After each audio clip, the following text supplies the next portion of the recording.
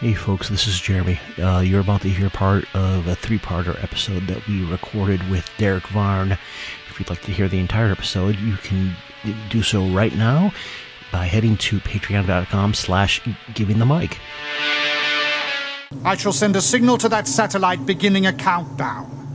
5 minutes thereafter, one bomb will be lowered deep into the heart of each pit. The satellite will in turn relay a microwave signal that will detonate all the bombs simultaneously. The multiple explosions will result in a global chain reaction. All the Lazarus pits throughout the world will overflow.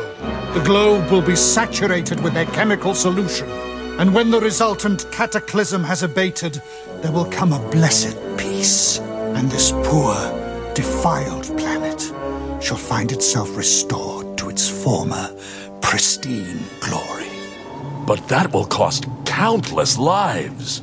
Actually, Detective, we have counted. 2,056,986,000. A most impressive plan, would you not agree? Yes, I can see it clearly now for the first time. You are completely out of your mind.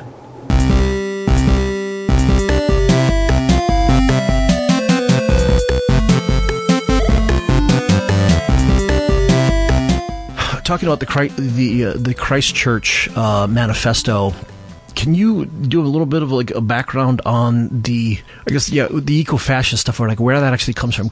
Well, there was a strain of the counter-enlightenment that goes back to Romanticism. We tend to think of Romanticism in the English tradition as fairly neutral. Mm-hmm. Byron and Shelley and Keats and their love of nature. But in the German tradition, a lot of those thinkers are the same kind of concerns. And some of those thinkers, aren't as quote unquote problematic as others. But like Herder and stuff, they had that string in them and like this return to a more natural state of being, which they tied to like Germanic culture going back to what Tacitus was writing about even. And so there's a big strain of like return to an organic lifestyle. And also this is reflected in like fascist and Nazi philosophers, because their view of the race and the nation was as an integral organic whole. So that also included ecology. And even in America, when you look at the beginnings of the ecology movement, there are two different strains of it. One of which is a kind of liberal, slightly left wing, like a natural nature conservation. But there's also the Teddy Roosevelt kind, which does rhyme with fascism, kind of for a reason. It wouldn't say it's fascist, or even explicitly proto-fascist, but there's a belief in like an organic, expanding nation which must take care of its natural resources, which is an extension of itself as a state. Mm-hmm. That's pretty early on. I mean, it's actually even like I'm tracing this back to the 19th century, and it's fully developed in the 20th. That said, it's hard to talk about eco-fascism because so many, right-wingers use it to slam lefties. But it's frequently just used as a slur by a lot of people. Right. So, Rush Limbaugh used to throw it around like at the Sierra Club. But it is interesting that, like, for example, Jay Sakai, who no one would ever accuse of being a right winger, pointed out that fascist notions of natural purity racially actually also reflect on their ecology, and that this there was an obsession with like pure typologies and like unpolluted land and unpolluted blood. I was going to say, this is where we're getting into like blood and soil, isn't it? Yeah, I mean that's the soil part of blood and soil. So, you have someone on the kind of anti-imperialist left like Jay Sakai, or Murray Bookchin talked about this a lot when he talked about like deep ecology. He was talking about David Foreman in particular in the 90s, like flirting with this organic wholeness that was very close to like natural purity stuff from Romantic nationalists, it does lay the mythology down for ecofascism. So that's not surprising, and that strain is about 110 years old. In modern terms, there's people like Penny Lakota who would call themselves fascists. There's Troy Southgate, who was a member of the British National Party, used to write occasionally for Green Magazine. There is Atasha, and weirdly, I know some people attached to that who were these people obsessed with these. Not even primitives. They were anti-civilization, like terrorists in Latin America. And one of the people associated with that went so far as to praise fascism for killing people, but praise it for not but condemn it for not killing enough people. Fascism, we have critical solidarity with fascism because they kill people for no reason, but couldn't they be more ambitious than just wipe out more? Very Ra's al Ghul. Yeah. Look at it, detective. One of the last of the rainforests. The world depends upon its oxygen, yet the rich see only profit in its destruction. You, who belong to the overclass, have much to answer for. Bruce Wayne donates millions of dollars a year to preserve these forests, which are being depleted at the rate of 120,000 acres a day. Does your money solve this problem? No. It will take more than wealth. It will take power. And I fear ruthlessness. Humankind must be forced to serve the planet instead of its own appetites. And you're the one who'll do the forcing? I am qualified, yes. I mean, and it's hard to know if those people are trolling or not. Alain de Benoist, I am notoriously bad at pronouncing French, so people must forgive me, from the New Right in France. Also was really big into trying to reintegrate green politics into right-wing nationalism and ethno-nationalism. So it gets into it's all over Identity Europa in Europe. So it doesn't surprise me at all.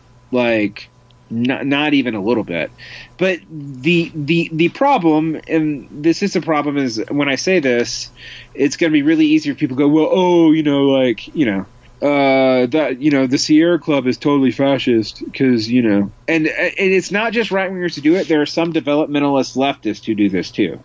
Well, one of the things that I think complicates this a little bit, though, is that I read the manifesto, and my impression is that that particular section was probably ironic, in my opinion, but it's hard to say, because the overwhelming majority of the manifesto is dedicated to the issue of diversity, and so I believe that, and given what he wound up doing, I think that was the motive. It's hard to know that. I mean, there's other statements of that manifesto, like his talk about China, for example. Which is, again, a offhand reference in one paragraph.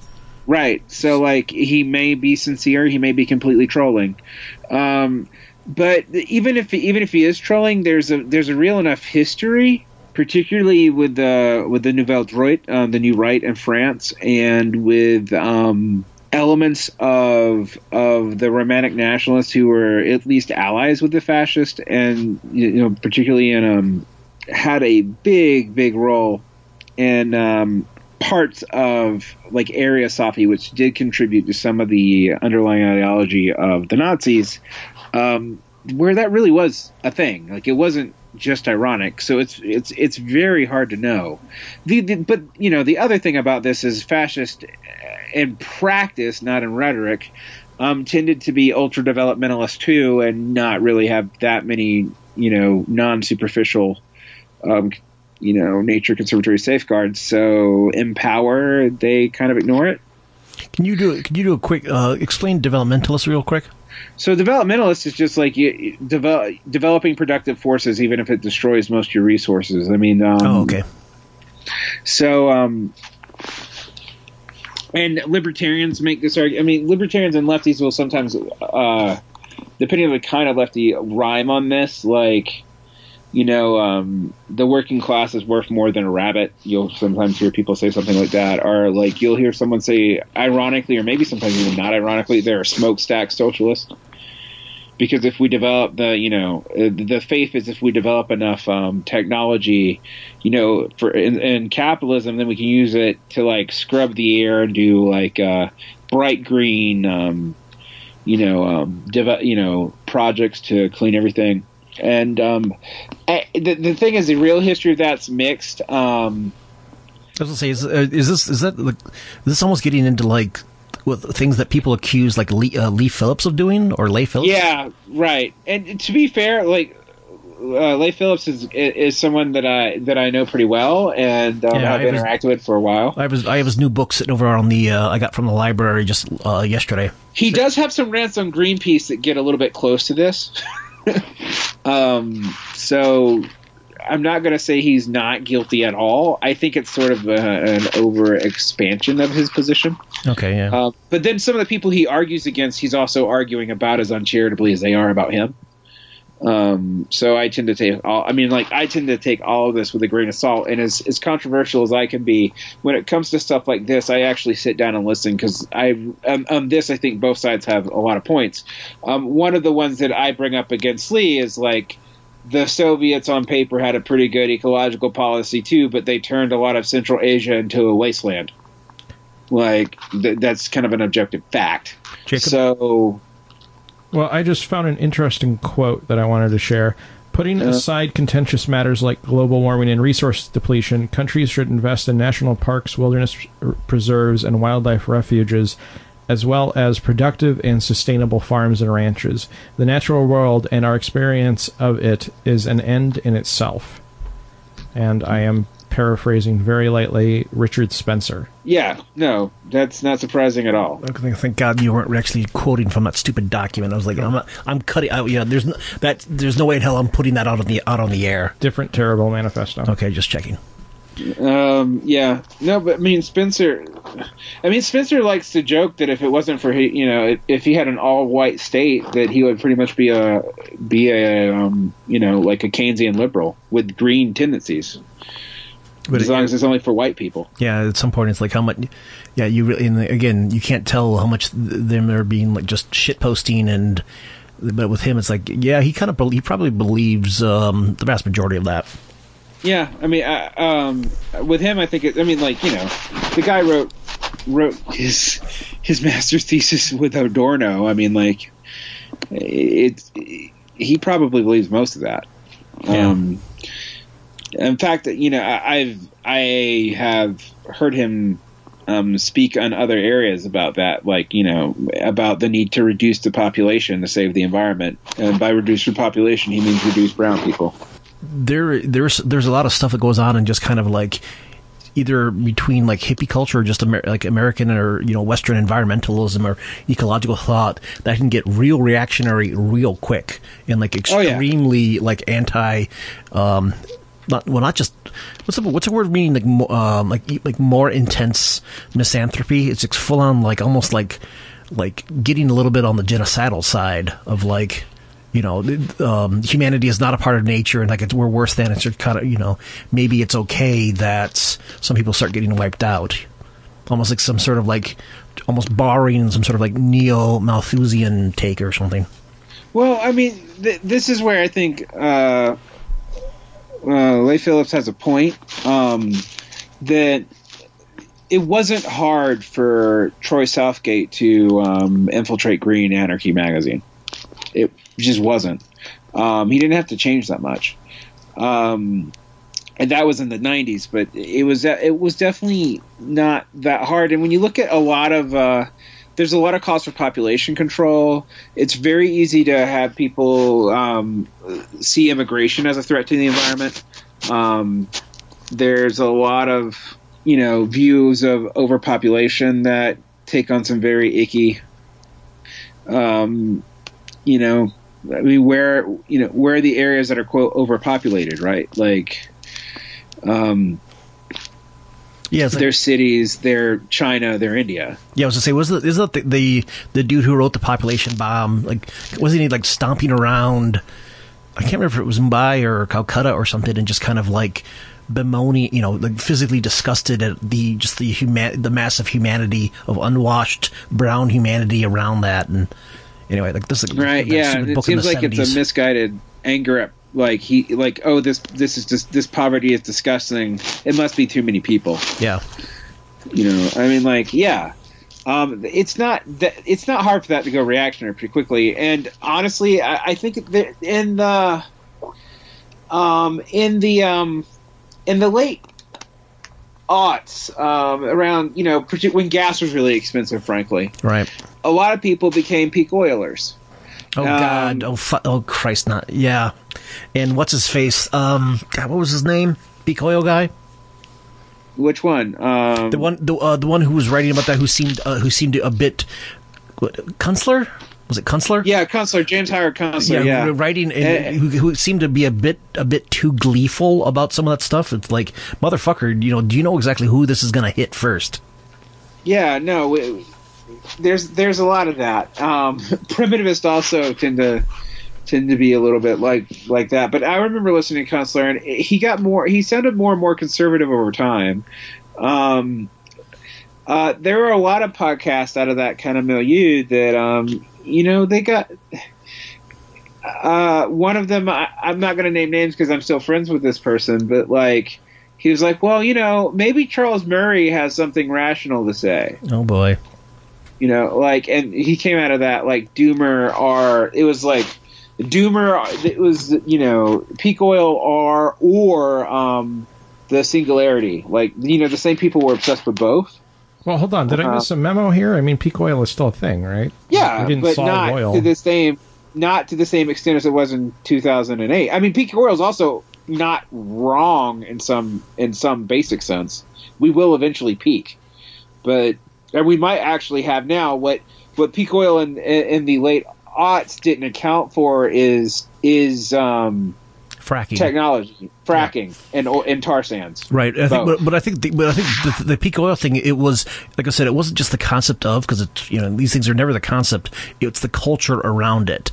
And there was, like I said, Kunstler and a bunch of people who were really, like I said, he's talking about like, hey, because I remember there was a bit that he mentioned talking about, I think this might have been tar sands or something about. But the example that he tipped his hand a little bit too much with the example that he drew, talking about, we'll have to use tar sands and getting oil from shale, and the Nazis did that or something like that. He went just grabbing that as like a particular example as some sort of like way to backstop his argument. So. Yeah, one of the stranger things that I found him, he has this weird love of the 19th century city as kind of an aesthetic norm that does betray a certain kind of cultural conservatism that he's not admitting to. A city on which continent? But in which continent, though? And that's a good question. Right? Which half of the 19th century? Yeah, I think he means New England without the factories. Like, good luck, buddy. Yeah. I mean, to me, that's not even as kind of reactionary as people get into primitive territory who, literally argue for a lifestyle that require 99.5% of the population to die to be maintainable. Yeah, and I think that we're going to hear more, especially when people start talking about, and you can hear it a little bit about when they decry like wasteful lifestyles, but it's in the talk. It's when they start talking about air conditioning that there's something that there's a crack there, and it's in talk about how like we might have to like refuse air conditioning and what's up without really realizing or fully accepting like what that actually means. Because like, guess what? In plenty of places where plenty of people live, you don't, and for example, Chicago, you don't have air conditioning, and you're in the wrong kind of building, you die. On the other hand, same with Georgia. If we're talking about someplace like Phoenix, I think I can write that off. Yeah. I mean, but it's funny though, because when people do that with Georgia, they think they're talking about a bunch of right hicks, and what they're actually talking about is urban black people. Yeah. Without realizing it. because they don't really understand. Like, they're in such a rarefied milieu, they don't really understand the places where they're talking about. And this is something where I'll still almost sound like a conservative ranting about people from Portland, no offense, where I'm just like, when you hear these liberals like, kick the South out, I'm like, but that's where, like, I don't know, 60% of the African Americans are. Yeah. It's like... people dump on. It's like the concept. And you mentioned that you talked. God, we're getting into like a third episode of territory. You talk about this with your conversation with Ed Simon. That it's like people talk about or a lot of a very particular kind of like metropolitan, cosmopolitan, like Manhattanite, like professional media liberal cannot countenance the concepts of Georgia and Atlanta at the same time. Right. Or check that. Georgia, Atlanta, Cobb County, and Athens. There we go. There's a gamut. Yeah, and the Cobb County is like right outside of Decatur. Yeah. Or where I live in Macon, which is a bright blue city as far as the voting for Democrats, and a very mixed area, but the entire area is increasingly majority minority, like not even just the urban area. Like that's also true for rural portions of the area too, but no one seems to even know that. So yeah, I can rant about people's misguided notions of how class work because they don't really understand geography, but yeah, that's another episode. Yeah, I was going to say, growing up in the suburbs of Michigan, suburbs of Flint, as a middle class kid, it's one of those things where it kind of you learn. Yeah, it's like, you learn that the whole like blue state red state thing is bullshit just because of General Motors post-war hiring patterns, because they would they sent buses down to the south because they needed workers. Well, actually, the whole system was developed because of satanic ley lines. That would at least make more sense than what happened. But all right, I think that's that. I think we're pretty much tapped. We got 3 hours and 10 minutes all over the place. So. Yeah. Anything you've been digging on lately you want to recommend? Oh, let's see. Spending less time on Facebook. That's a good one. That's evergreen. Let's see. I've been reading. Is there an app for that? I don't know. I've been reading Hammer and Hoe, which is about rereading it because it's about the interesting work that a lot of the Second International, even though it was kind of Marxist-Leninist, did in the South, laying the groundwork for the civil rights movement, which is interesting because it kind of, like, as far as Marxist historiography goes, it kind of makes everybody look bad because it gets thrown under the bus by the MLs as soon as the Popular Front develops because they're too hostile to the Democrats in the South, and they and Stalin needs FDR to play along. That's by Robin D.G. Kelly. Yep. And that it's a pretty interesting book, and it's even more interesting if you read around it. So, like, it doesn't go into some of the history that I'm talking about, but if you know that's gonna happen, then it makes it pretty poignant. Let's see, other things that I would suggest doing. I'm going through a deep dive into Mike McNair's revolutionary strategy and trying to argue with it. I started reading that, yeah. Mm-hmm. Yeah, I mean, he's got some good points, but it's so dense that sometimes I wonder if he's covering too much at a time to be, like, for me to actually completely agree with his conclusions. And I've been reading a lot lately on, this is going to sound a little bit out of left field, but on emotional intelligence and kind of wondering if maybe lefties need to, like, call Jordan Peterson out on their game by actually, like, maybe straightening up their room. Is that a shot at me? No, but I actually have been thinking about that because I'm always like, Peterson's such a nut, but, like, there are some things where we really do need to just be better at our emotional regulations and how we deal with politics. It would make us much more effective. Yeah, I have a copy of Daniel Goleman's book up on the bookshelf there. I think I've only heard the audio version. Yeah, well, I've been reading that and a couple other things, and also I've been reading weirdly all these Robert Greene books and thinking about how to apply them to Marxism. Wait, so like 48 Laws of Power guy? Yeah, exactly. Like, how do I apply this to Das Kapital? Like, what can I get out of this as far as like class and organizing? And it's actually been fascinating. And his Laws of Human Nature book it's over essentializing for sure, but it's not actually anti-left wing at all. And so like I'm beginning to think like maybe we shouldn't cede all the self-help to crazy right-wingers, which you know, a fifth topic, but it's something maybe we should think about. That is true. It's kind of because I've been think there's a in the office that I moved to when I transferred departments. There's a bookcase that has a lot of like that particular genre fluid of business self-help lit. And one of it, I was looking at the thing and wondering like at what point do we, or was it worthwhile to start diving in and start. It's a new version of the Salvage Project. You know, hey, Channel Mieville, custom that, but diving into and extracting out of all of this, like I said, billions of hours and money poured into business and self-help. How do you make small groups work? How do you achieve goals or kind of like measure effectiveness and try to see if any of that is practical for leftist projects. Yeah, how do you actually call in for real as opposed to just rhetorically? Right. Like because honestly, in some ways, the corporate people are better at that. They have to be. Yeah.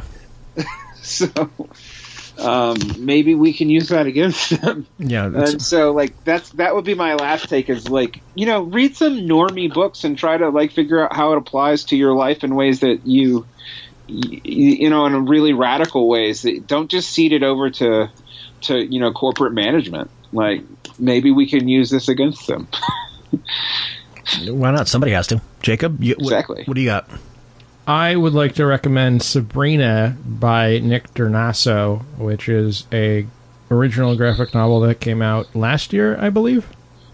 And it is, at its simplest, a book about a woman who is killed under unfortunate circumstances and how the people around her react to that. But it's this really powerful tale that I think uses comics as a medium very effectively. And cool. I think more so than a lot of books I've seen really manages to capture the feeling of modernity and just that sense of alienation and disconnection and confusion. And there's a lot of just very sparse, empty panels, and there's this just consistent fear that I think builds throughout the story. And there's even a Alex Jones type radio host on it. Ooh. And I really can't recommend this strongly enough. It's a fantastic read. It was nominated the first graphic novel, I believe, to do so for the Man Booker Prize. Oh, wow. Yeah, that's a big deal. Yeah.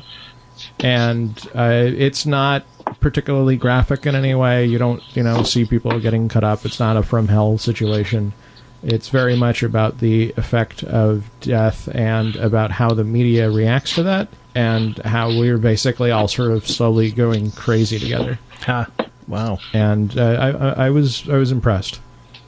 That sounds like a good recommendation. Yeah, if you're listening to this podcast, you should definitely check it out. It touches on a lot of the stuff we talked about tonight. And who wrote it again? Nick Dernasso. Hey, put out by? I have no idea. Oh, okay. I don't know if it Boom or Image or Vertigo or anything. Oh, no. I assume it was probably like Top Shelf or something. Okay, yeah. That sounds about right. It's sort of hippie shit that they would do. Is Top Shelf Portland or where are they?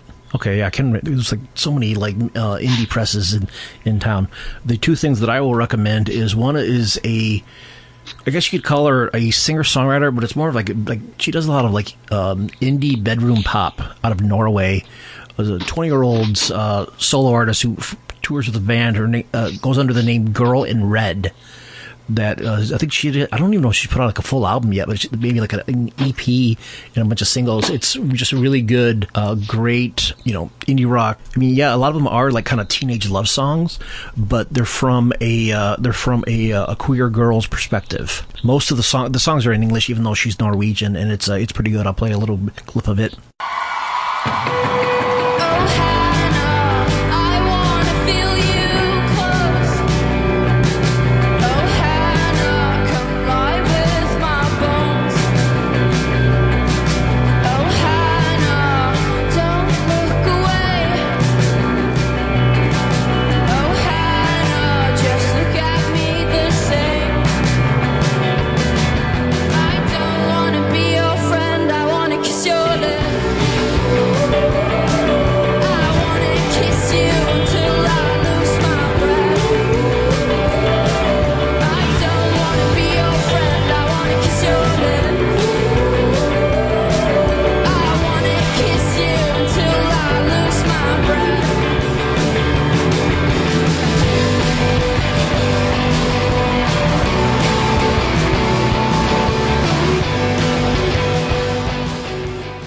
And for reading, I just started reading Mark Fenster's Conspiracy Theories, Secrecy and Power in American Culture, which I can't remember where I actually got. I don't remember if Derek, if it was like listening to you guys talk about it or somewhere, but it's so I am liking it so far because it's actually talking about conspiracy theories, but with from the aspect of like power.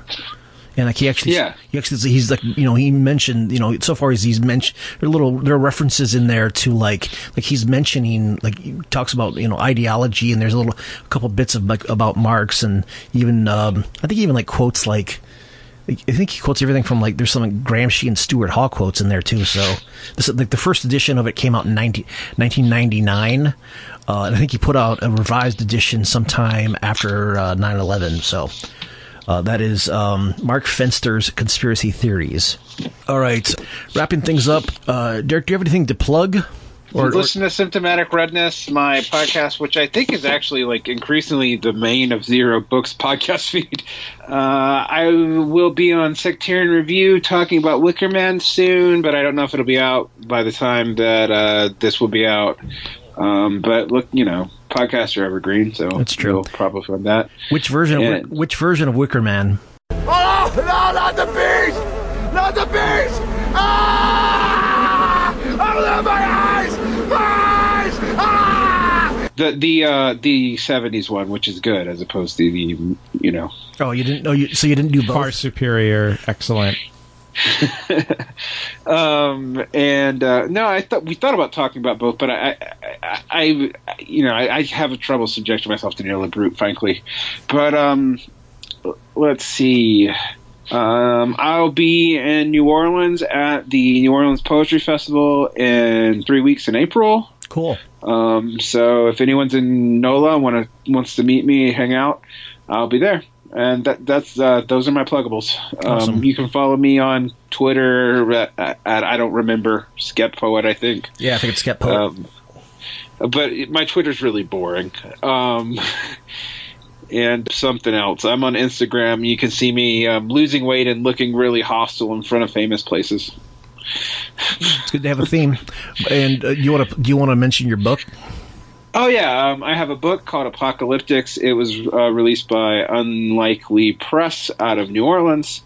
And it's available on Amazon and through Unlikely, which I'd rather you buy it through Unlikely than through our Bezos overlords. But still, yep. I'll take any books. Give me your money. I enjoyed it. Yeah, so check it out, folks. Cool. Jacob? You can find me at Twitter at Jacob Mercy. I just put up a YouTube video, and I don't know how to get my own custom YouTube address yet, so just do a search for Jacob Mercy, I guess. If you want to get in touch with me, make an album or write a comic or something, just try to impress me. I'm bored with the usual emails. You have such high standards. I do. And always, if you need to get a hold of us, we are at facebook.com/givingthemic, givingthemic at gmail.com, on Twitter, givingthemic. We do have a Patreon somehow, and I'm starting to put more and more like kind of like bonus little, not necessarily like fun, like locked off episodes, but definitely like extra, like, you know, extended conversations on there too. Available at patreon.com/givingthemic. And yeah, this has been a hell of an evening. Thanks a lot, Derek, for being willing to chat with us about this long and winding road. Yeah, it's a little bit all over the place, but it's been fun.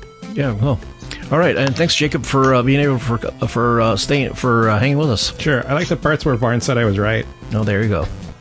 See, everybody got something out of it.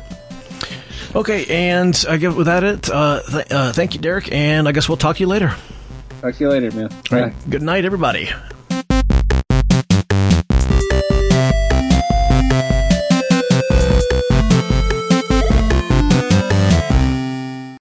Victory is yours, detective.